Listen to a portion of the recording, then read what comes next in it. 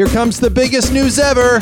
Trek Off the Motion Picture is available on Amazon Prime. That's right. The movie version of the podcast you're listening to. An actual movie. A motion picture on Amazon Prime. Available in the United States and the UK. Just go on Amazon and search for Trek Off. The word Trek Off, one word. And you can watch us. If you don't have Amazon Prime, you can like rent us or buy us. We're available on DVD on Amazon, but like streaming on Amazon Prime. And listen, please watch because it really helps us out. And share it. Give us good reviews and share it on your Facebook page stuff, man. I'm just excited. Trek Off the Motion Picture. Warning, the following contains plot spoilers and naughty language. That means explicit content. And the comments and opinions expressed herein are for entertainment and commentary purposes only and may not reflect the actual opinions of Geeks Radio or the individual hosts. So don't get mad. It's just a show.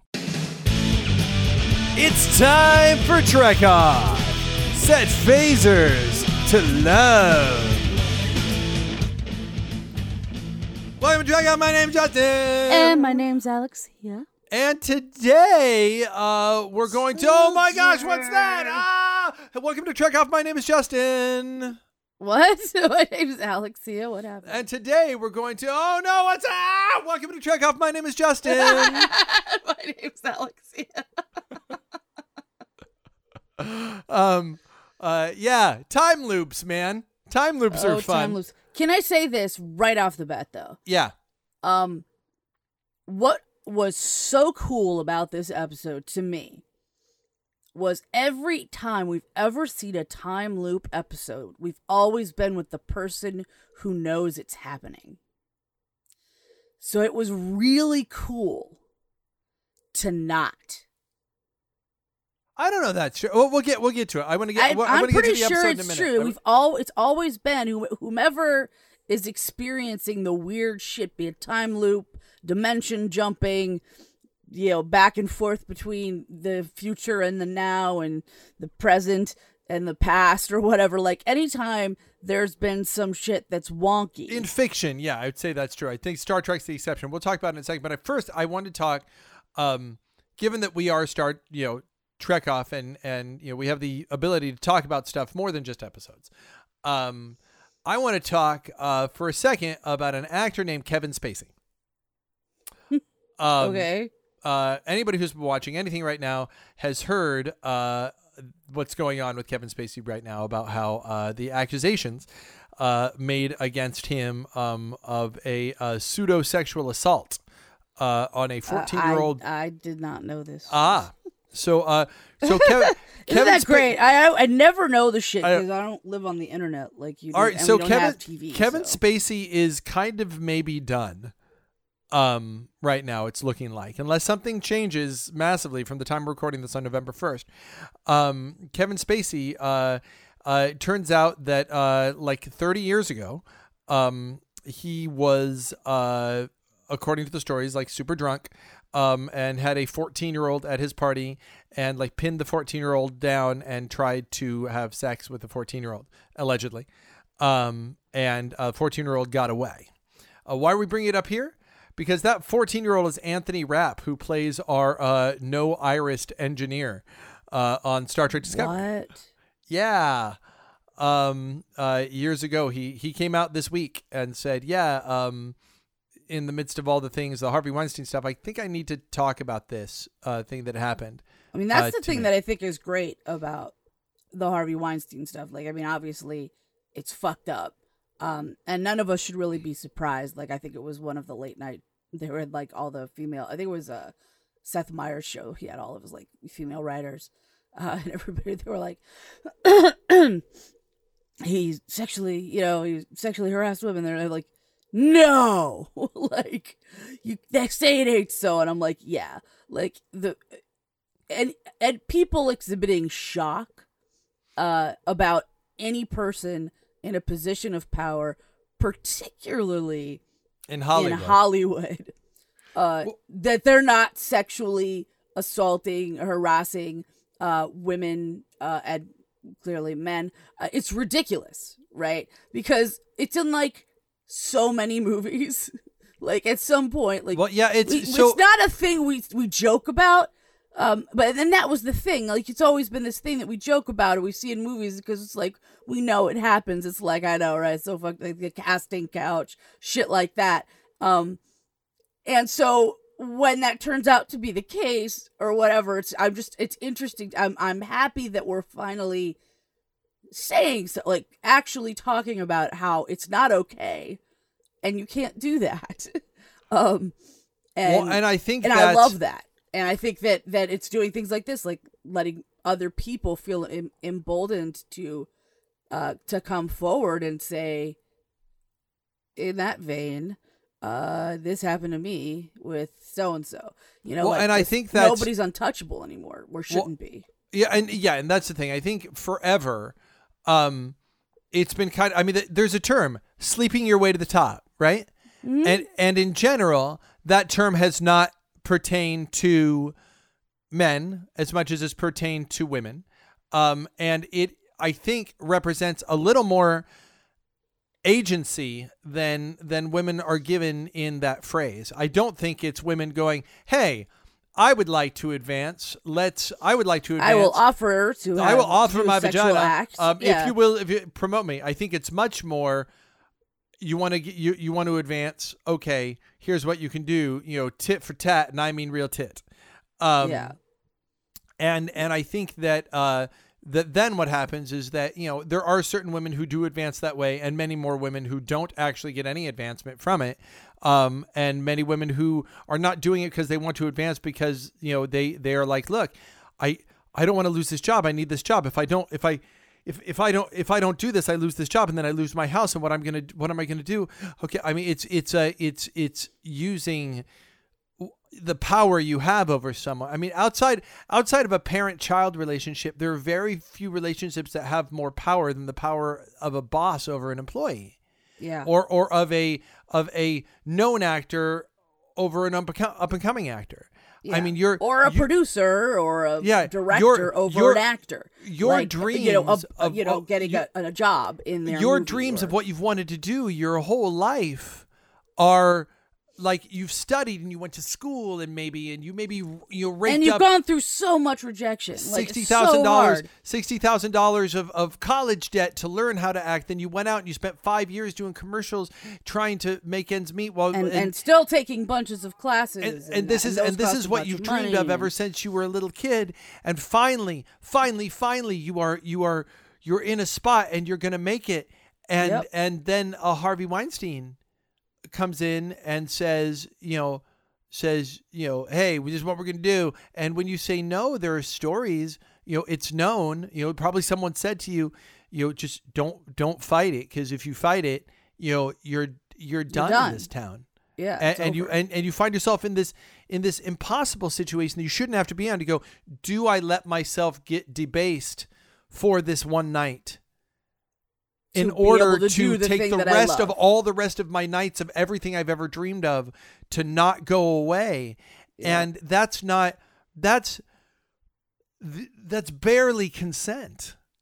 That's not even. That's extortion. That's extortion. Exactly. That's sexual extortion. That's exactly what it is. And in some cases, from and there are people who, I'm sure, I think about just the millions of people who couldn't allow it,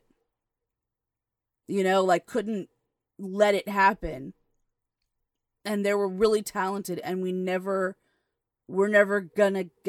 get to see what they were capable of. And no shade shown at those who did let it happen. Pay the price, No shade thrown at those who did let it happen. Not at all. If that's the decision you made in order to not let your dreams be squashed by a monster, if that's the scar you bore, because you had dreams and nothing was going to stop you, you should never have been put in that position. No, absolutely not. The person who did that was a monster. You just dealt with the monster differently than others. And I feel for that. Like, I'm not even sure what's worse. Do you know what I mean? Like, I'm not sure if it's worse to have done all that stuff to get to that point and then have your whole life basically crumpled up and thrown away because you're not going to be able to do the thing. And there's or nothing, or to have endured the assault. It's an assaultinated case. or to endure the assault, but now you have to carry that with you for the rest of your life. And I have to imagine that it would taint anything you do in the business thereafter. And like, let's not pretend that it's that one moment and then it's fucking over. Yeah. You know, because that's just not true. Like, So, I want to be you there. know, it's the something just occurred to beginning me. of a whole like price that you have to pay consistently just to keep doing what you wanted to do with your life, to do your job, to do your work. Like, it's so fucked up on so many levels. You know, it occurred to me that the truest version of assault, and assault, you know, must eventually be defined by, you know, if a person feels like they have been assaulted and the person who was doing the assault was being inappropriate in what they were doing, then it's really the experience of a victim. But assault in its truest form, any kind of assault, whether it's, you know, punching someone in the face or a sexual assault, it is taking someone else who is a person and robbing them of personhood and doing things to them that advance you or deal with the way your feelings are satisfied or your needs are satisfied by damage to this other person as if they weren't a person. Yeah. And I think that, you know, and we bring this up because it is a Star Trek podcast and this is a Star Trek actor. Like if this had come out about Wesley Crusher, if this had been Will Wheaton, you're damn sure we'd be talking about it right now. Yeah. So this, even though this guy's only been on our radar for a few weeks, I think that it's, you know, I didn't know this guy before this. Evidently he has a long resume, but I'm sure he does. Like, cause that's the thing. Until you get the coveted role, like he's got the choice spot now, but like that's the thing most people don't seem to realize. Like, I think there's also this sort of myth out there, and I want to say it was the guy on Game of Thrones that actually said it best. The guy who plays my favorite character, Tyrion. Yeah. He, like, at some point, and I'm butchering this, but like at some point, people were like, they talk about the luck. Because there's this like perception by the general public that actors who wind up on a hit show like Game of Thrones or Star Trek Discovery or whatever, that like before that they were some nobody. You know what I mean? And they lucked into it and they got their, it's like, no, they fucking worked their ass off doing background work, onesies on, you know, one-offs on serialized television. By the way, I just looked this guy up just so you know, for and then perspective. finally all of that happens, like all that work is put in, and then somehow they get their foot in the door, like for a major recurring role or something on a series, or they get a movie that, you know, they get a big enough role that they break in. Like it's not some shit that just happens overnight. That's just not really what happens. It's not what never happens, but that is not the usual thing that happens. And so just so you know, this guy was 14-year-old Daryl in Adventures in Babysitting, or he was. Oh my God. He was that. He was also. He's the kid from Adventures in Babysitting. Shut the fuck up. And he's also he originated the role of Mark Cohen in the original Broadway recording of Rent. So if you listen to Rent, you've heard him. So he's mostly and he has been and he was on he was Mark Cohen in the movie of Rent. Oh, as well. really?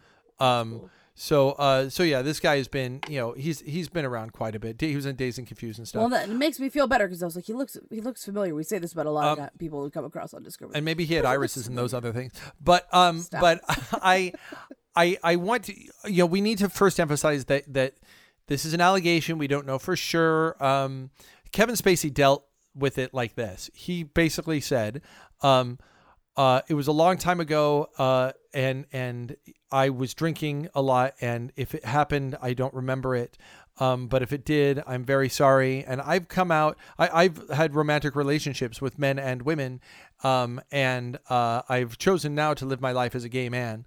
and this is making me rethink stuff. And so basically he came out of the closet as his response. And the community, for good reason, was having none of that. They were going, hold on. You don't use coming out as a way to deflect from, like, you're now conflating, pedophilia and homosexuality. Don't do that. Yeah. And I posted earlier today, and this isn't the Kevin Spacey podcast. We're going to get to Trek in a minute, so bear with us. I came out today. I commented actually on Aaron Eisenberg, who plays Nog. I'm Facebook friends with him, and he was talking about it. And I posted on his on a conversation that he was having about how there's a way that Kevin Spacey could have handled it that he chose not to do, like at this stage of the game. And I'm just trying to see if I can find where the conversation. I'll tell you exactly what I would have said. It's not there. Well, essentially, the point I would have made is there's a way that that he could have responded where he would have been like, look, 30 years ago, I drank like crazy, and I drank to blacking out, and I would wake up in the morning and I did lots of horrible things to people that didn't deserve to have horrible things done to them. And I wrecked others' lives. I wrecked my life. And that is why I don't drink anymore. It's possible that that happened, and that kills me. It kills me that you might be describing something that happened and I can't remember because I was such a drunk bastard. I am so very sorry. And I do not deny you or your claim, and anything I can do, whether it's giving to things about alcohol abuse or giving to, things about child abuse, anything I can do to make it even 1% better, I stand ready to do. I am so ashamed that I was so broken at that time. And I beg your forgiveness. Had Kevin Spacey done something like that, yeah, that I think would have. I think that we would have been like willing to. Yeah, I mean, because here's the thing, particularly when it's somebody that, we have come to like over the years, like, I think with Weinstein, like, for pretty much all of us, I feel, like, the biggest part of it that was, like, fucked up was that's just the culture, and it's like, okay, well, so maybe that was the culture and you didn't know it was wrong per se. I mean, you should know, like, I hate that. Like, you should fucking know. Our society should have always known that that's not fucking okay. But if you want to go that route, that excuses your behavior for the 50s and the 60s. What about beyond that? Like, you never learned anything? Yeah. But no, that's not a fucking acceptable answer. It's kind of like, I'm sorry to bring it up. I know I don't want to get political on the show, but Trump, it was just locker room talk. It's just this sort of like, it's this idea of these people who basically brush it off like it's just a thing that happens. And they're like, oh, now that I think about it, it's bad, and I'm just like, there's what I don't. I mean, get. Not even necessarily that. Like, there's no actual apology at the end of it. There's no actual acknowledgement or shame associated. Shame with what you is the word. Done shame is fucked up. Shame is the damn word that you want to hear in these cases where people are like, where people are like, yeah, but here's the deal, right? Is that as things come out, new allegations come out against Kevin Spacey today, it's going to be harder for him to make that claim. Weinstein can't do that. Weinstein can't go, I'm sorry for Cosby can't go, I'm sorry for the 60 times. It's a problem when if it's not one isolated incident. Like, because like you said, and if that's true, if he was, an addict at the time, I know that makes people do fucked up things, and it's a disease.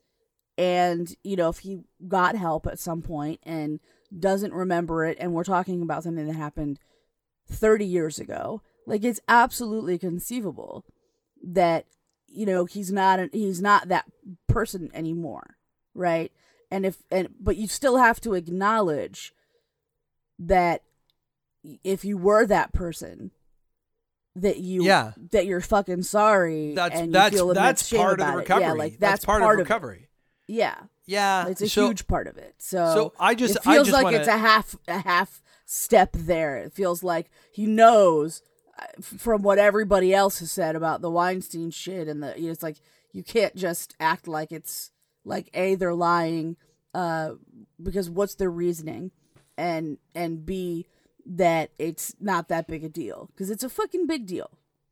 It is. Period. Yep. End of story. Well, like I want to put out there that we can all grow, and we can all change, and we can all get better, right? Yeah. And that's the ultimate thing. There's no story that we like better, especially in fiction, of a bad guy who turns good, right? There's no story that when that happens. And I can be the first person to tell you that there are dates I went on in high school where I was way too handsy. Like where that person probably went home and had a very different experience of that date than I did. It didn't even occur to me that might be the case at the time. They're probably, I know for a fact when I was casting Ninjas vs. Zombies and again in Ninjas vs. Vampires, I told a perfectly beautiful actress, do you think you could lose 10 pounds? I did that. I'm learning. I'm reading. I'm meeting people. I'm getting to know people's experiences so that I can take the programming that's been given to me and not do that. Ninjas versus Monsters, it's absolutely possible to go, you're damseling or fridging all your female characters. Do you want to maybe not do that? And even in the screenplay that I'm writing right now, I had I just did a rewrite on it, and my female lead, I'm letting the men do the talking when she's the hero, but when it comes time to do the planning, the men. So I've literally gone into scenes where I said, hold on, this needs to be her line. This needs to be like, I need to deprogram the idea that this shouldn't be her line, which is so subconscious, right? I didn't have that.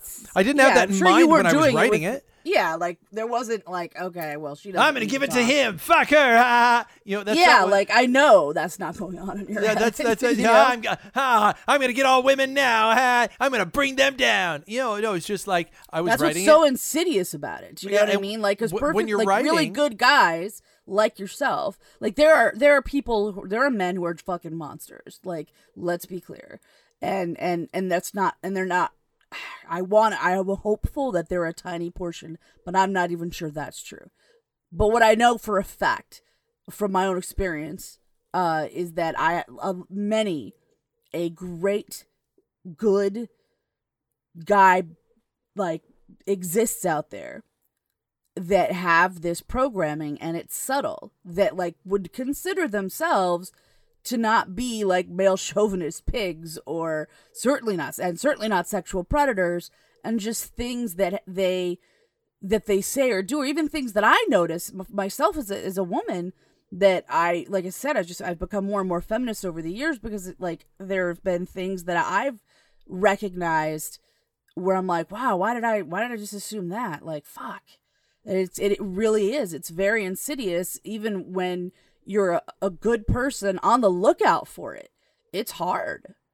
So we've got to try. Yeah. To be sure. And we're in an interesting industry, you and I, in that, our industry is by nature exploitative. It's what it is. It is the nature of it is. I don't know about that explicitly. But in the most literal version of that word, we are exploiting the assets of the talent. That's what we do. If you're Jim Carrey and you're super funny, then you have an asset that can make studios money. And so we take that asset and we exploit it, and we exploit it, and we exploit it, just like you would drill for oil. If you know there's an oil field under you, you drill for it. You exploit that oil field to get from it what will push. That's what you do. That's what you hold auditions where people come and you find the people who are going to most be able to use their talents to bring your ideas to light. And then you use those talents to advance what you're going to do. It's more so than other businesses where you're all working towards something. It's very much the idea of how can this be. And I think the reason that is because in this business, you are not just the people doing business, but you are also the product. Yeah. If that makes sense. Products, if you go, I exploited this Twinkie farm. Not the Twinkies grow on trees, but man, they should. I exploited this farm. I exploited this factories out that you're fine with that. You exploit products. Well, we are products when we're actors, and that is part of the game. And we exploit, sexuality, and we exploit, beautiful women. There is nothing that's going to draw your eye faster than a partially dressed beautiful woman. I will say that on the cover of Ninjas vs. Monsters, even on the cover of the Trek Off thing, there are shots of boobs and we there's a burlesque and we get very to a point where is watching a burlesque show, is that empowering or exploitative? Or both? Can it be both? Yeah, I think the difference when it comes to something like burlesque or I wouldn't say so much strip club dancers, because I think that more of those experiences I've seen where those women don't look happy to be there. Sure. But burlesque in particular is definitely like an art form, and it is a woman or a man, whatever.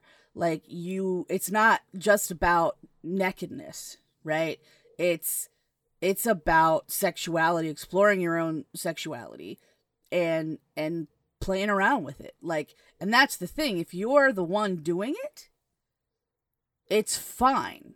You know what I mean? Like if you are jiggling your assets, I frequently have my boobs out because I like them.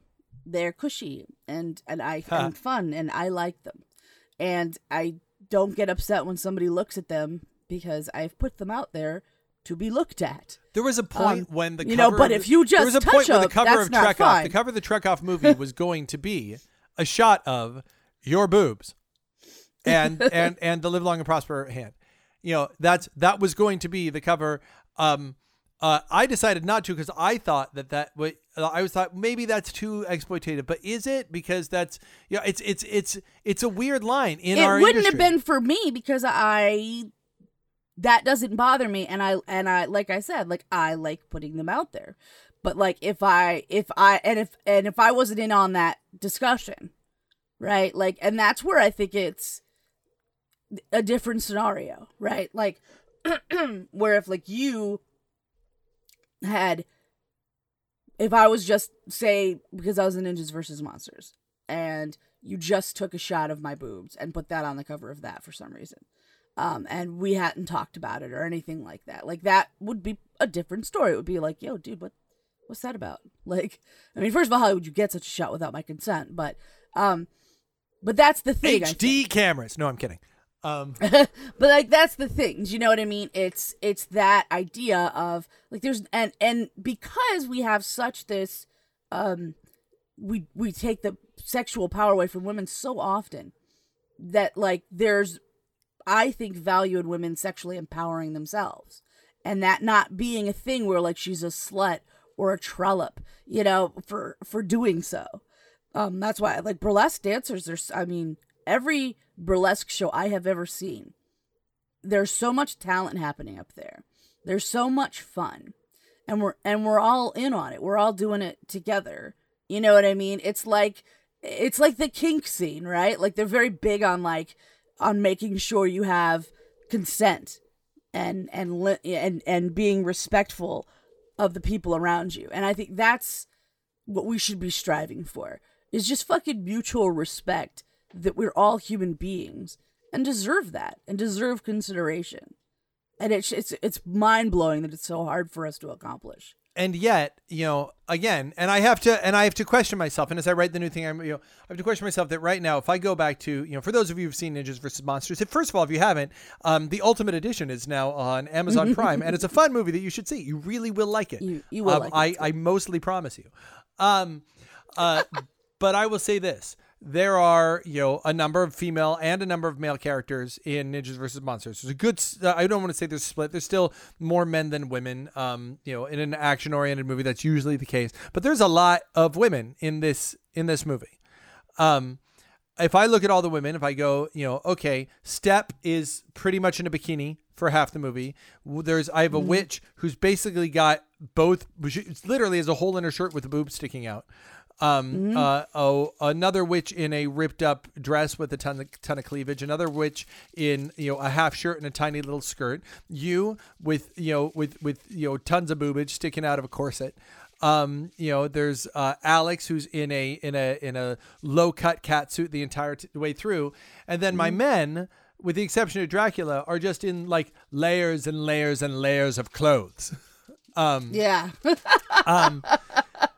And yet, I know all of these women who've portrayed these characters. And you know what? They are all comfortable with the way they like the way they look in those outfits. Alex in particular, in the catsuit, she'd be the first one to pull the zipper just a little bit lower. I know, one of the burlesque dancers was one of the witches. The most undressed witch in the movie is also the least sexual character in the movie. Yep. There is like, it's weird. Halloween was yesterday, and right? And I saw so much naughty nurses out there. Oh yeah. I mean, pretty much so many. Like, here's the thing: like, you go online for any Halloween costume, and I mean, it doesn't matter what it is. There's like a low cut, sexified version of it. Be it fucking Rainbow Bright, Yeah, it doesn't matter what it is. It's like doesn't matter what it is. Somewhere out there, there's like a sexy hand sanitizer. It's just out there somewhere. Yeah, exactly. But I would say ketchup bottle.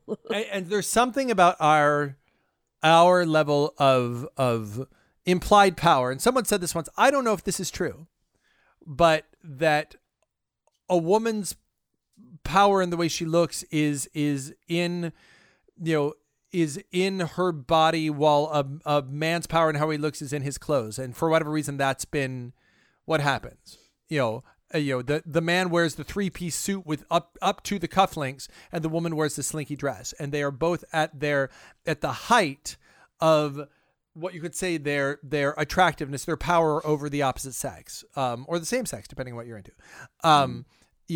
At those spots, like it's if the man were to go, I'm going to go to this ball in this, in a tank top, in a tank top and short shorts, and everyone's going to be like, ooh, look at you, unless you are, Chris Hemsworth, even if you're like kind of normal man, that doesn't work.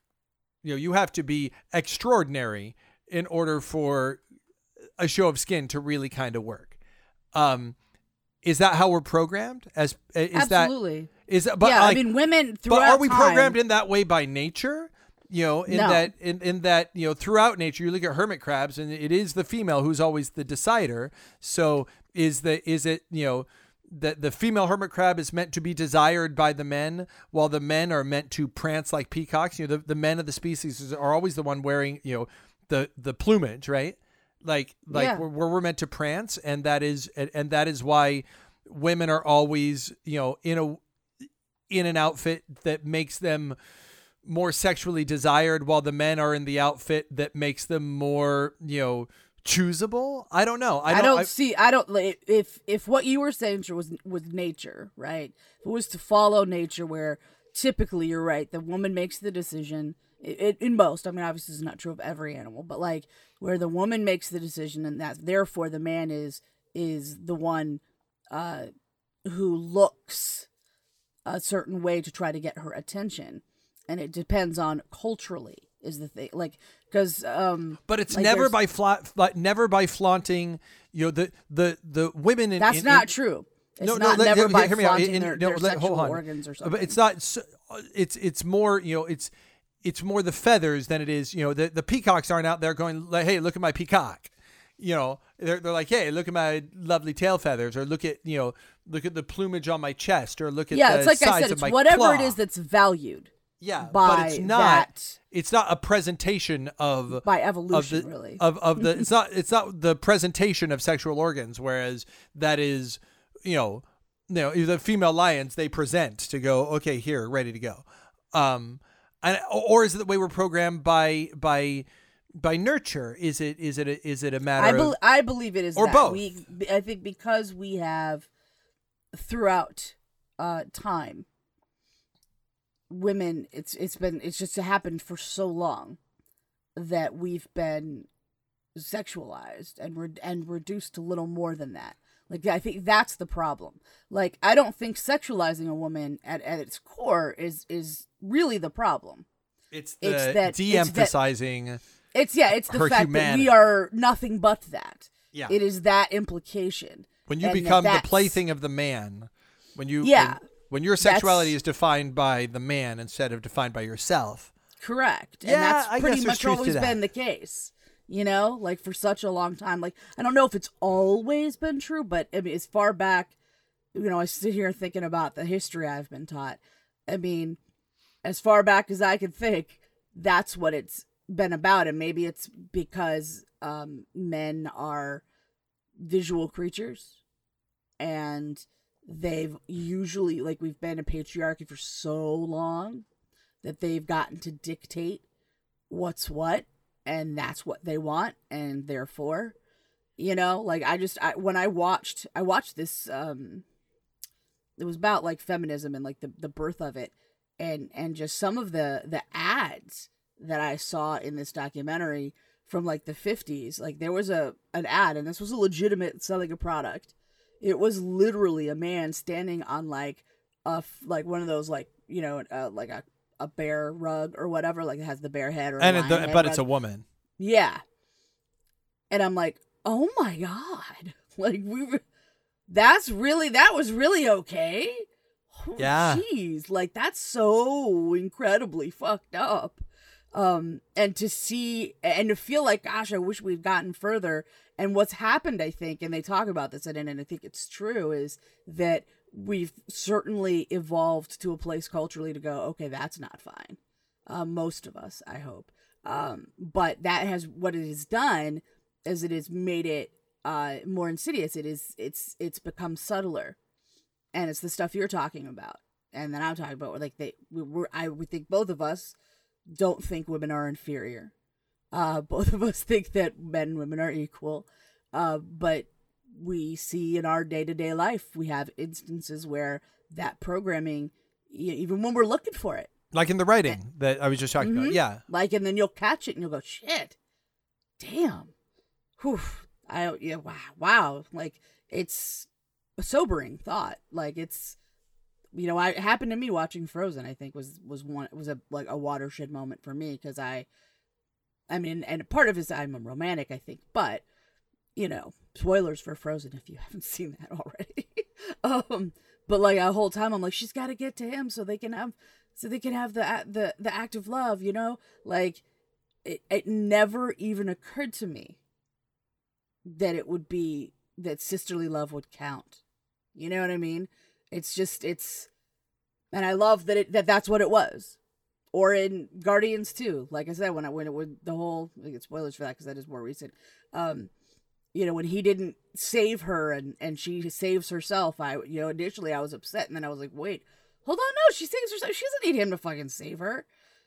But it's that kind of shit that we're just really programmed with, and it's wrapped up in something that doesn't feel wrong necessarily, because it's like, oh, he loves her so much, and he saved her, and that's not intrinsically a bad thing, right? Saving the person you love is like a good thing, but it's become warped because she can't do it herself, I just had, literally an hour ago, I was recording the second to last episode of Pop Off. And I had a conversation about Avengers Age of Ultron and the presence of Hawkeye's wife in that movie. And the criticism that was laid on Joss Whedon in that, Hawkeye's wife was a housewife, and that's not a very feminist thing to do. That's he's the wife. She's just the wife who stays at home and runs the house with the kids.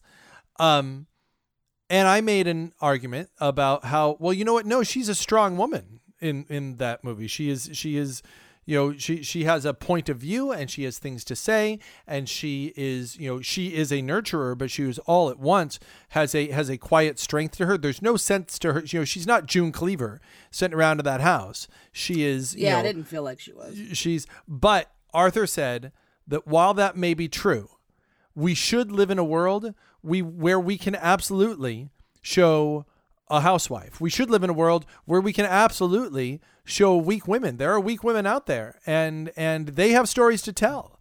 And there are a lot of weak women, just like there are a lot of weak men, and their stories need to be told. But until and we should live in a world where it's okay to focus on those stories. But then Arthur said, until we live in a world where those stories are not disproportionately the images that we're presented of women, writers and creators have a responsibility to focus more on the stories about strong women because they are underrepresented right now. Yeah. And Yep. that once we have closed the gap a bit, then we can go, you know what?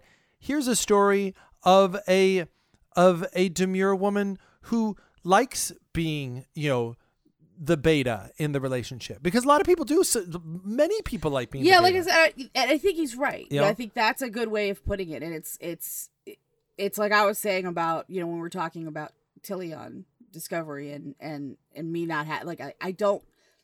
There are absolutely small, very trim, skinny girls in the world. Plenty of them. But my beef is that's all we ever see. Yeah. So I think until such time as we see the spectrum, I want us to go the other way for a while, because that's all we've ever seen. And it's like that. He's right. Until we've seen enough of other types. Because the thing is, and I think the word strong woman is not even the right word to use. I think it's too generalized, but I guess I'm not sure what else to say. But women are neither strong or just weak. Just like men are neither strong or just weak. There's complexities, there's things in between. And I think the reality is there are many different types of women in the world, just like there are many different types of men in the world.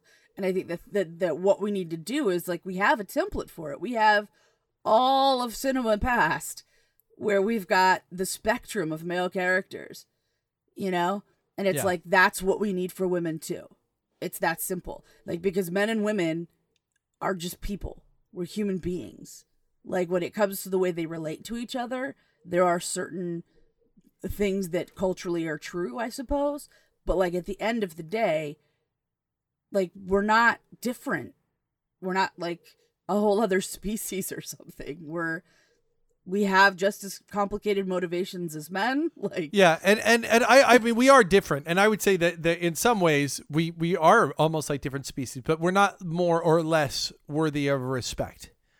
Correct. And the the fact is that we are in a world where we by our nature we sexualize other people, and for the majority of us, that's a heteronormative, sexualization. Men sexualize women in general, and men generally, want to have just physical sex without having to have any kind of mindset.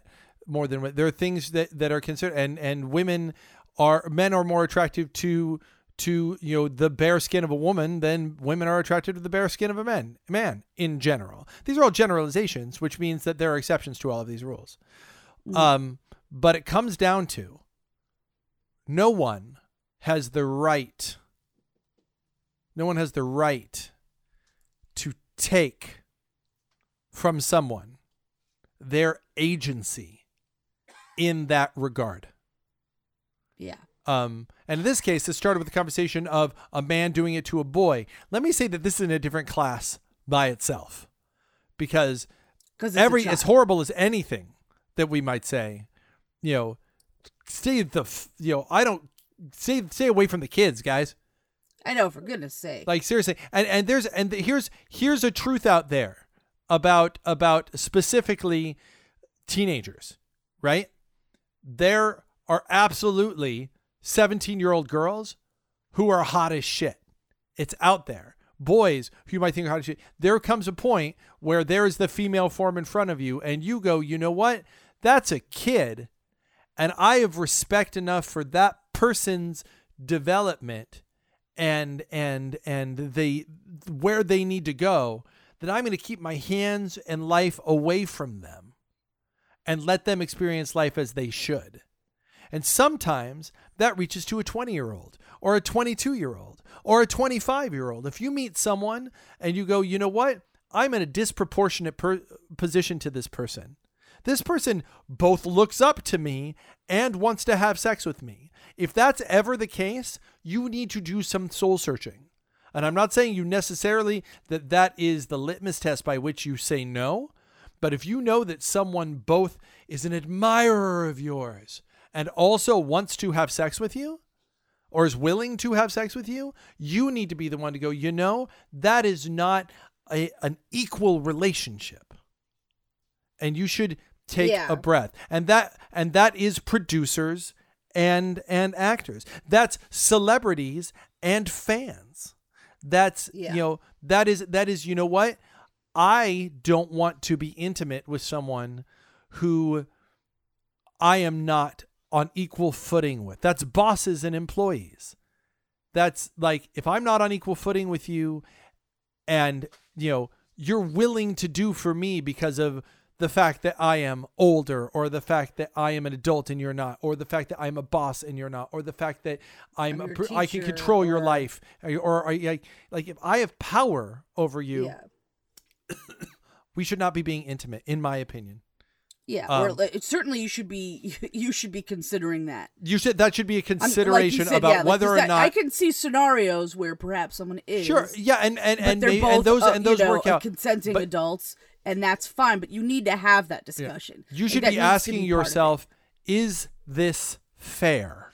Yeah, is this exploiting my position of power? And if your answer is yes, and the person's a kid, you're wrong. So back the fuck off. Yeah. Yeah. If they're a kid, the answer is never yes. Yeah. So they're not in a place to know any better. Yeah. It's up and to it doesn't matter how grown up they look or grown up they act. Right, they seem to act any of that. Like if you're necking with someone and you think they're 19 and then they go, by the way, you just should know I'm 17. You go, whoa, goodbye.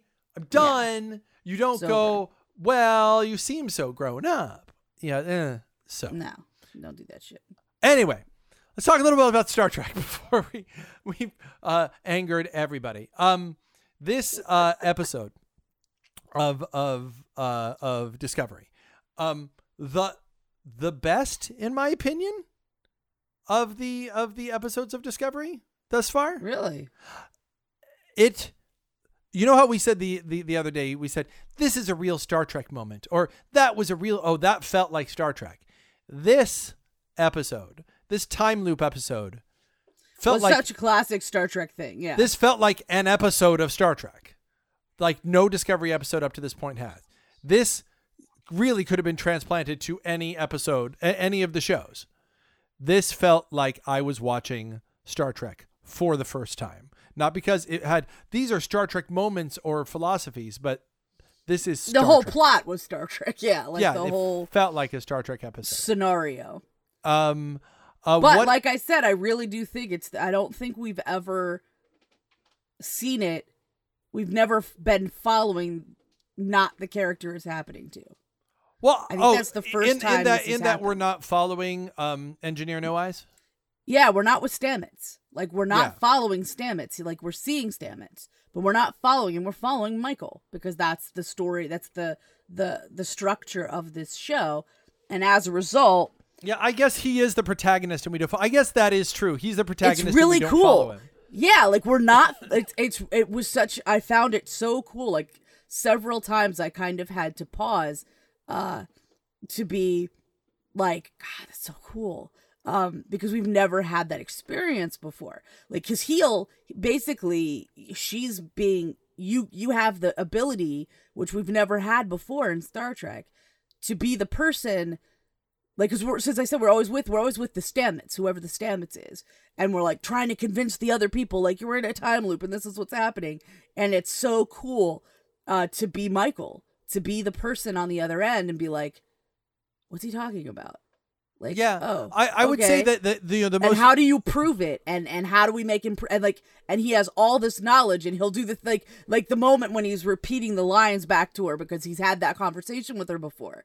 Like, you get to be with her in that moment. Like, what? Like, yeah. See, he knows. So yeah, I guess you don't make on. the discovery with her. She's not the one who notices. It's him who. And I guess that's the difference, because the most famous of these, of course, on Star Trek was the Next Gen episode Cause and Effect, where the Enterprise explodes and then commercial break and you're back, and all of the characters kind of figure it out. Data figures it out, but everybody has kind of that deja vu. Nobody's having deja vu this time. No, nobody. Everybody seems to think everything's fine, even her. Yeah. So the fact that he would be traditionally the one, that didn't occur to me. Really? That really didn't occur to me that was different. That's a fascinating point of view. I hadn't like, cause okay. So I, last weekend got to see, a movie called Happy Death Day, which is essentially Groundhog Day as a horror movie. Where it's like, the attitude is very Scream, but she goes through her day and then she's murdered at the end of it. We don't know who did it. And then the minute that she dies, her eyes open and the day starts again. And this goes over and over and over again until she finally figures out what happened. So it's a mystery that she has to sort of solve her own murder as it's happening and stop things from happening. It's it's almost like a Star Trek episode itself. It could easily be transported like into a start, but it occurred to me, I got to see that back to back with this.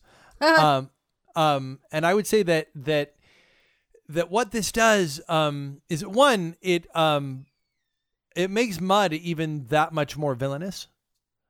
Which Definitely. I enjoyed.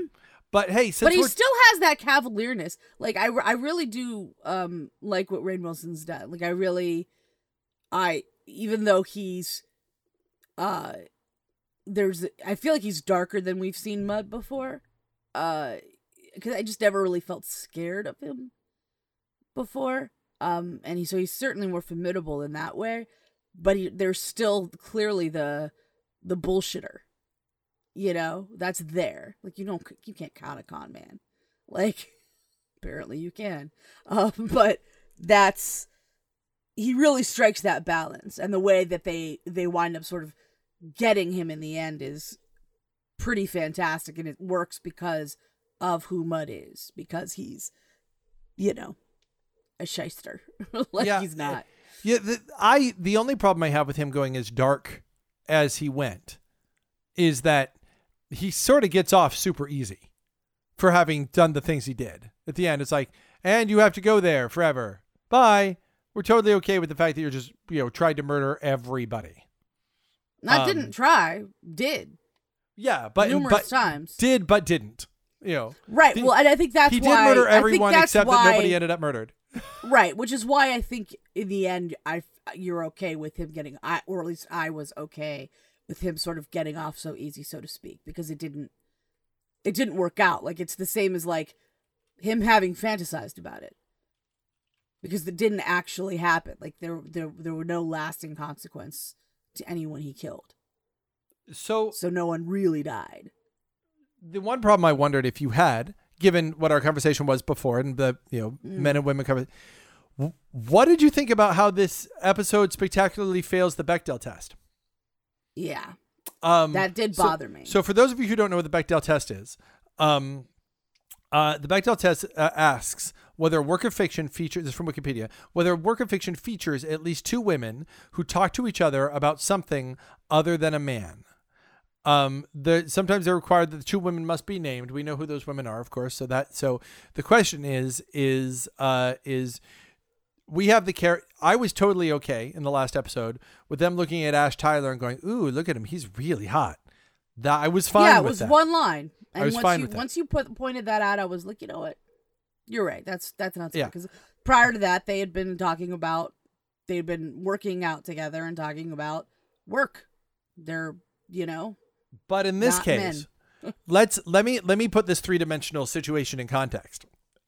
You have Michael, who is Vulcan-ish, and she's not actually Vulcan, but she, doesn't do parties. Parties are very difficult for her. She's navigating what is in, Vulcan's like Serenity, and this loud, inexplicably 20th century music is playing.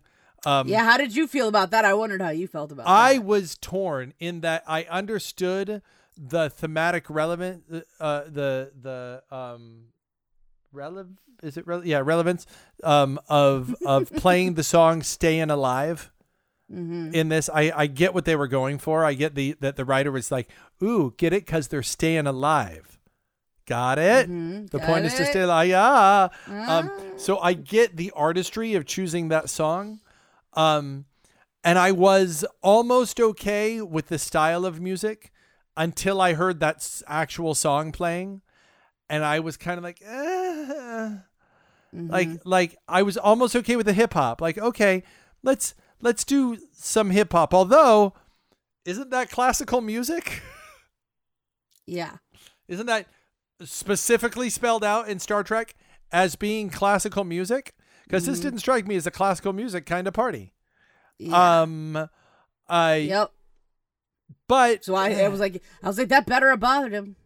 It would have bothered him if it was on Orville. it bothered me a little.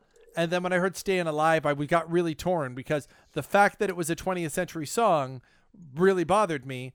But the fact that song happened to be "Staying Alive," yeah. I was like, "Ooh, well, that's kind of clever." So I was, ultimately, I can say I wish that they had not done it, because I don't want to be thinking about how clever your writing is in Star Trek. I want to be thinking about the characters and what I'm into, and how this three-dimensional character of Michael, who's dealing with so much and is going to this gallery, this party, is meeting this three-dimensional character of Tilly, who is cute and drunk and being silly and is going to speak her mind because she's drunk, and Ash Tyler is going to speak in an inexplicably tone-deaf move about the people who've fallen, and I guess that's the sort of somber thing that you would bring up while classical music is playing. So I guess it makes sense that he's doing that with hip hop playing underneath. But it's just like, we're having so much fun. Like, can you imagine if I was like, what a cool party this is. Let's take a moment to remember those who lost their lives. It seemed like the music should cut out, or anybody should it was just kind of like they lost their lives. Okay, back to fun. It was just sort of, it was odd. It was an odd segue. There was this moment. I wasn't sure if it worked. When James Cameron won the Best Director Oscar or maybe Best Picture Oscar for Titanic, he came up and he spoke and he said, "This is not just for us, but let's all take a moment to remember the 1,500 people who died on the Titanic." And there was a moment. And then he goes, "Okay, now let's go out and party till dawn." And that reminded me of that moment. It was like, I understand why you'd have that character say that. Maybe when it was written and maybe when it was performed, they didn't know that that's the music they were going to put under. But that part didn't work at all. So you have all this dynamic happening. Anything that could happen. I literally did not need to hear the word old boyfriends in Star Trek. Yeah. Your thoughts? I was so disappointed when it's like, we're at a party, so we're talking about boys. That's what girls at parties do. Yeah. I just and you can mention it. You want to advance the plot? You go. Did you talk to Ash? That's not what I'm here for. Really? it's difficult for me to have party experiences. Like you can advance the will they, won't they of her and Ash, and you can have Tilly's continued interest in that be there with a single line where she's like, ooh, do you see Ash up there? And just have Michael shut it down and go like, this. You don't even have to do that. But if your point is to advance their I'm saying you can still advance the will they, won't they without it. Is my point. Like they could have been talking and just bullshitting, not about men, but just bullshitting. Like it could have just been Tilly being like, "I'm so glad that you're here. Why don't you loosen up? Look at you. Look how you're sitting in the corner. Come on, have a good time. That's what we're here for." Yeah, they could be like she tries a drink she's never had. She's tried to or she's like, "Why don't you ask someone to dance? Well, ask Ash to dance, and you guys just have lunch. Ask him to dance. I bet he would dance with you. Like that would be fun.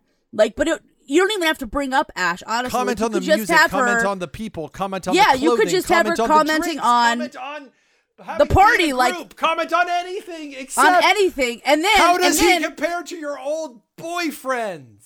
Yeah, like you don't need that shit. And then when he comes up to like, and then she's like, he starts saying something to her, and she's like, "See ya," or whatever it was. I was just leaving, and he's like, "Your friend's subtle." Like that's perfect. That's all you need. That sells the will they, won't they, without them ever having the discussion that they have before it. The conversation was so painfully, it was such a step backwards. So painfully Crusher Troy. You know, like they might as well have been doing weird yoga poses. I know, right? It's so, like it was disappointing. It hurt my heart, man. And really we had to see it over and over and over again. and it really bothered me because there was so much else they could have been talking about. But you're almost like, okay, well, have fun with this boy. Later on, we'll wear 90s and hit each other with pillows. You know, like it just like it really was lazy stereotyping that didn't need to happen in this show and could have you made so many strides in this show in general, like that it's such a fucking shame. Yeah. Like, because again, we're not stupid. Like, we can get from her log entry that she's trying to figure out how to forge relationships with people, and you see that she's having lunches with Ash. Like, you see that shit. And like, it's all you needed was when he comes up at a party and Tilly jets and he's like, "Your friend's subtle." Like, we all know, like, we know how this shit works. That's all you needed. And if the point was to sort of build that there's this thing happening with them and then they have their first kiss and all that stuff, like, I don't even mind necessarily them pursuing some kind of a relationship there. Well, and here's the thing. This is not a scene that is reciprocated. And I think there's value of having two women talk about a man. I think about Grease, for instance, where she's like, here's this boy. I'm talking all about this boy. But then when Ash comes up, you don't see him talking to other men about women. You see that happening anywhere else. I'm at a point in the screenplay where I'm writing where I do have two women sitting around having a conversation about how much one likes a boy. And it's literally paired with the scene immediately preceding. It's two men talking, where one of the men talks literally about how much he likes a girl. And those two scenes are paired together as reciprocal scenes. But damn it, that is not showed anywhere else. You don't have anyone talking to Tyler about how much he likes her. You don't have anyone talking to Captain Lorca.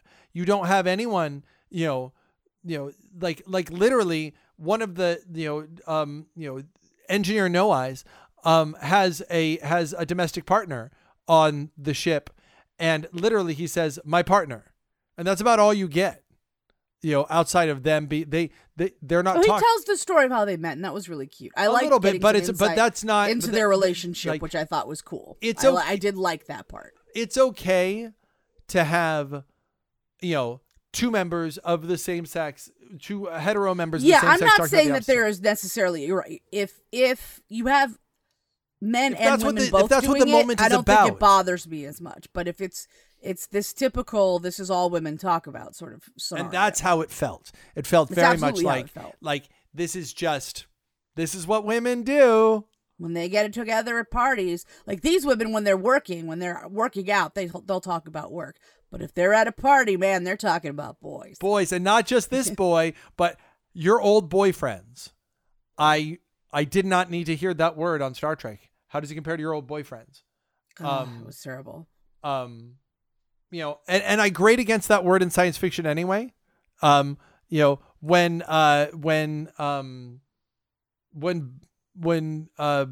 was it Maz in Star Trek, in Star Wars, says it to Han Solo, where's my boyfriend? I'm like, yeah. No, not a word that I like. Don't want to hear boyfriend.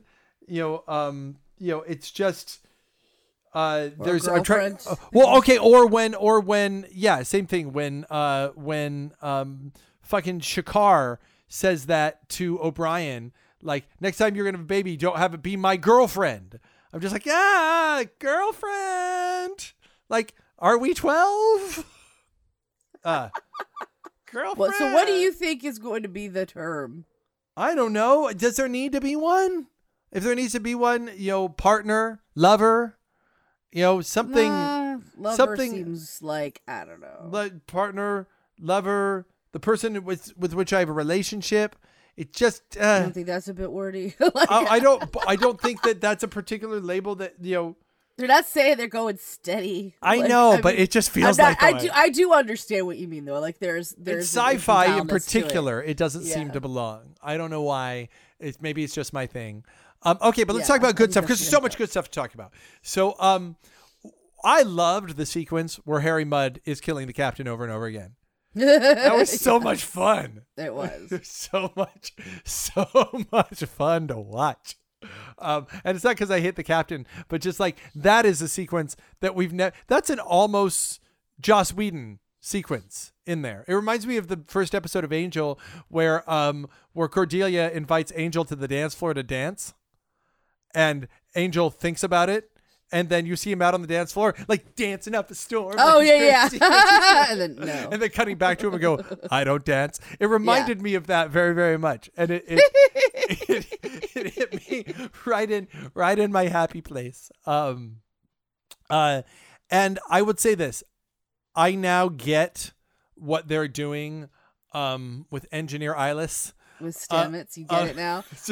We talked about that. I was like, see, I told you. I was like, I told Justin. They're doing something here. There's something happening. Well, that's the thing. He doesn't just seem high now. He exists out of time. I was like, okay, this is cool. Actually, this is neat. I kind of like. And it was cute when his partner was kind of like, he's been really weird since it's been a little like, and it's so cute because it's like you could they're they're not at work, like they're clearly on their off time, And it's this adorable interaction. Like I could totally see, like you being like really drunk or something. Like we come upon you and Kelly be like, he's had a lot to drink. Like that tone was so perfect. That was like, I love this man of mine, but he's been a little weird recently. Like, don't mind him. It was adorable. And like I said, I really loved. I loved the part where he teaches her how to dance, so that she can dance with Ash. I liked it because I thought it was cute, and it was them bonding. I felt like, and I liked them bonding. And I loved him telling her about how he and his partner fell in love. I just loved hearing about that. But again, I'm a romantic, so I had a huge problem with it because one, why are they doing that in the middle of the hallway? Two, why is he bothering to teach her this when there's this really, really important thing that's going to happen? And oh, by the way, she's not going to retain this lesson that he's giving her. And the goal is to save the ship. And if it's that he knows that they're going to fail this time and he's bonding with her, he should say, a line where, I know you're not going to remember this. And her going, show me again sometime. I would have been fine. Suddenly I would have been down with it. But the fact that I see what you're saying. they're doing this extra thing when there's this crisis going on, and I don't know. I did seem to get the impression though, once he had the information to convince her the first time, like once he was like, tell me something that you would never tell anyone, that no one would ever know. Then I got an impression, I don't know if this was actually happening, but I got the impression that after that happened, that from that loop forward, that she was retaining things. that she was retaining some level of things. Not like him, right? Not like just knowing everything outright. But that, and maybe this is because she's Vulcan, right? It occurs to Except me she's that not. I'm saying she's Vulcan trained, right? Yeah. So she's on a different plane, sort of mentally or spiritually, in a sense, maybe than your average person on the crew. I got the impression, or just the fact that he's spending so much time with her every loop. Maybe Right. his like time tendrils are interlocking with hers or something, but not with his own just that, husband or just her, or just partner. the, Sorry. No, just the repetition, right? Like for her, in those loops, right? There's vestigial, like deja vu-iness. Because I it's get- happening I every get- time. I like, get it occurred the to, I had a vaguest- feeling that was happening. They don't but- necessarily show it to you, but you do get the vaguest sense that that's true. I don't think it makes any sense that would be true more for her than anyone else or any of the other Vulcans on the ship, or No, or merely Lieutenant because Baruch, she's- who should like have the preternatural like ability to know that that's coming, or his partner who Oh is yeah, more Mr. Detecting Death never knows what's happening. or his partner who should be more like intertwined with him than she is, or any of the other Vulcans, which we assume are somewhere on the ship, or the robot, or which I want to get to know that character, because you see that there's a robot kind of ish on the Yeah, on the I bridge. noticed that this time. I will say, I thought that, and I wondered about it. And I was like, "What is this about?" Well, I and know there was it also was- a robot in Star Trek Into Darkness. So I'm wondering what. No, it's not that the robot. It was something I noticed in this episode in particular is they did a whole lot of shots of the robot, like just randomly, Yeah. and I didn't know why. Like when Robot didn't have a line and didn't like there was a lot of like random reaction, somewhat long still shots, and I was like, what? Is there something like, are we trying to tell me something? Like it was enough that I was wondering what they were trying to convey. And so I still don't know what that's about. Maybe it'll culminate into something at some point. I don't know. But in this episode in particular, I guess maybe whoever directed this episode just really had a hard on for the robot. I don't know. Because it was just like a lot where I was noticing it. I'm like, was the fucking robot in league with him or something? Why? Yeah, I don't know. Yeah, the robot is cool looking. Maybe it's Yeah, just or production is it value. just It's like, robot look, looks cool, If like, you got I a don't cool know. ass looking robot, you cut to it. There's I nothing else to guess, cut I to. don't Cut to know. the cool ass looking robot right now. Right now, we need. You know what we need right now? Fucking robot. Right now, we Cut! need a fucking robot. Can we put the camera back on the robot, please? I need more cowbell. I need more robot. I need more robot. I think that what I love. Think of how we were feeling about that first episode. Think about how we're feeling about Lieutenant Varut and his preternatural, like, I can sense death thing, or the presence of Sarek, or the shitty Klingons, or that, like, and even what we said, like, is this my Star Trek? This is my Star Trek. This was, yeah. Like, even with the problematic gender politics, Well, yeah, because that's been in Star Trek. So. it's this is Star Trek. This is what I wanted. More, Yeah. what Kevin Smith always yells, more of this, less of everything else. Like, yeah, like there were no Klingons in this one. but even so, with like, the that didn't- Klingons, even with Sarek, even they could have been in this, but the tone was right. The mystery of what's going on. This is Yep. weird. How do we isn't do it? this? How do we solve it? How do This we? is weird. Uh-oh, Yeah. we're in danger because of this weird thing. We better figure out a solution. Yep. Like, I was like, and yes. and when Michael like when you think it's fucked, right? Because she like Ash has already been killed. Stamets gives himself up. There's no reason to start the loop again, essentially. And she's like, we're fucked.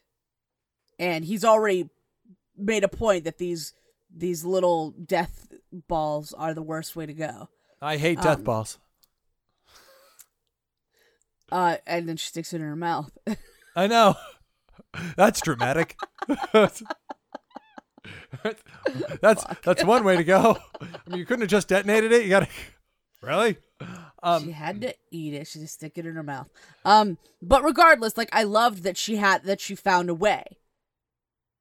Now, let me ask you a question. To like get him to restart it, and that was cool. Is this the same material from Deep Space Nine's Orb of Time? Oh, the like crystal from the orbs, because they say the crystals are there. We found it. It's how we're doing it. We've cultivated it. Some 4D species must have learned how to do this. And here's what the crystals look like. And I thought it brought to mind the orbs from Deep Space Nine for me a little bit. And I was like, huh. I could see that.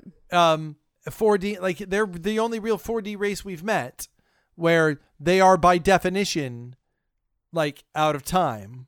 Yeah. Is this a DS9 reference? I've heard other people say that it's like it's a question to be raised. I will say this. This is what we wanted.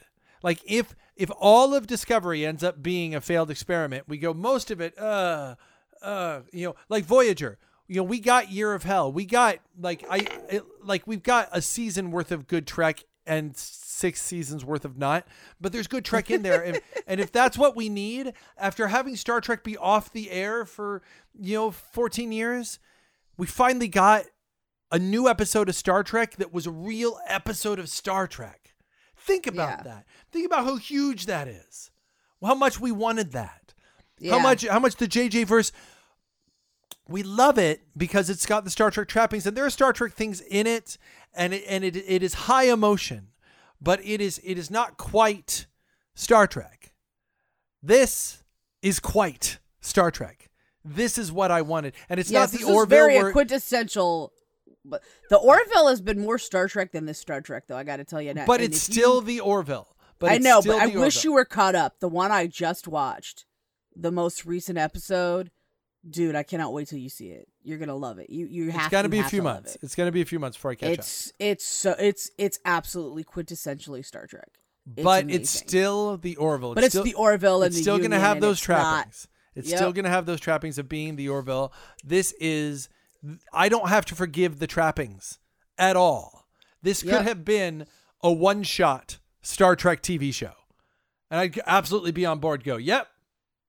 It could be, if this were a one-shot Harry Mudd comic, you know what I mean? Harry Mudd, if somebody wrote a Star Trek novel about Harry Mudd doing this thing to a random crew you'd never met before, this would absolutely fit in the Star Trek canon for me. This is agreed. This definitely was Star Trek all over. All over. It was a quintessential Star Trek plot. What a world we live in, man. We got it back. Like whatever else happens, all the grumbling and belly aching. We've got this episode. Like we got new Star Trek, and in a world where we were never gonna see it again. Guys, like think about this. Like Star Trek Beyond, I think might be like Carl Urban has recently come out and said, I hope they're making a 4th one, but Beyond did not light the box office on fire.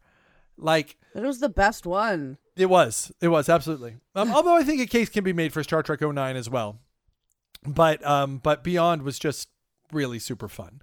But this is like we thought we were done. Nothing beats having it on the TV and being able to see it regularly. An episode where it's not groundbreaking. There's no planets to save, no wars to win. We just got to solve. We just have to not blow up. Yeah, we got to solve this problem to save our ship. Yep. That is. I mean, there is sort of an overarching ramification of the whole war. Should they get the Klingons get this technology, but that's what DS9 did so wonderfully. Is that there could be episodes where yes, there was the overarching, the ramifications. The ramifications of this episode will be felt, but within this episode, there's just a this bigger episode. picture. Yeah, there's a more immediate concern, which Yeah. is the part where we all die. Yeah, and the soul searching that happens within it. And there's wonderful stuff to if only they hadn't had the boyfriends issue. Yeah, like that again, it pisses me off so much because it's such a simple fix. You know, like they just don't need to be talking about that. That's all. I'm pretty sure literally the only change you would need to make, and you'd still have all of the rest of it work and be fine. Yeah, but I'm happy for that. This has been a great show, guys. Listen, as the show ends, for those of you who made it to the end, because I've been thinking a lot about the first half of the show and how like the first, we did more non-Star Trek than we did Star Trek in this episode, and I understand that. And for some of you who want a Star Trek podcast, I mean, we did about half. But for those out there who wanted a Star Trek podcast, I'm not going to split this one in half. Because then no, I'm just saying we did about half and half. Like we didn't do more of the other thing. But I will say this. One, I know there are people who are like, look, I just wanted a Star Trek episode, and I get it. And we are supposed to be escapists for you, and we want to be. We largely want to be. And I know there are those of you out there like, listen, I'm not watching Discovery. Can you guys talk about something else? I think that's a fair point too, that we will hit some non-Discovery stuff soon. But I felt like, this has been on my mind for a bit. And I felt like we should speak out about it because we are creators of media, and let's face it, our movie is sexually charged. We talk about sex and fucking a lot. And this is a Star Trek issue. And a Star Trek failing in this very episode. How well do we serve? I don't want to say minorities because it's not about it's not about majorities, but it's how do we serve people who are underserved as of yet? How do we protect people who have been exploited as of yet? How do we, you're going to disagree with some of the shit we said, mostly the shit I'm sure there are people who can go out there, well, you shouldn't be putting boobs on a cover to okay, fair enough. I understand that point of view. It's something I will continue to struggle with. It's something that that's what matters though. I mean, we we all put in the effort is the thing, man. I don't expect people to just wake up tomorrow and have it figured out. So here to end the show, there is something, and this is going to be, this is going to be the most rated R part of the show. So check out now if you don't want the most rated R part of the show. But I'm going to say this. There is something about having an orgasm that is inherently selfish. It is the most me moment. And it's happening during the most intimate with another person that you can be. It's complicated. It's very complicated. You, by nature, are objectifying the person that you are lusting after. By nature. And sometimes that person is the person that you love more than yourself and your kids and your parents. And yet you also look at them absolutely as, look at these parts I like. It's a complicated headspace that we are navigating. And I would say that ultimately, if you want no other rules, because it's complicated, be good to the person that you're with. And we said this when we had our bullying episode too. If you're with a person, whoever that person is, whatever it is that you're doing, just try and make their day better. If you're doing that, you're going to be in pretty good, space. And if you know that you're not making their day better, I mean, I think catcalling is the ultimate example of misunderstanding. I think catcalling is, I think truly men see, look at that beautiful woman. I'm going to make that beautiful woman feel good about herself. Hey, baby, you look awesome today. Like that's maybe you really think that's the yeah, I think there is. I think you're not being always. awfully generous to those guys. I know that some guys that's not the case for. I also know I would say most guys, because you know what? I have had many a guy give me a compliment that wasn't a catcall. Yeah, that's true. So like you can, if your intent is actually to tell a woman or to communicate to a woman that you think she looks good and that this is a compliment that you want to give her, it can absolutely be done. So catcalling is not that, dude. Oh yeah, but here's the thing. Not. Catcalling can also be, ooh, looking good. That's a catcall. And sure. And there are people who think they're being complimentary. They do. They don't think. I'm not saying none of them, but I'm saying you're even the assholes. What you had just put forth is that most of them, that seems to be that they're misunderstood, and I'm not saying they're misunderstood. I say they're misunderstanding, and let me clarify. Even the assholes think they're delivering a compliment. None of them think that they're delivering an insult. Nobody's out there. It's not about an insult. It's not. It's about the objectification. Sure, and that's what I'm saying.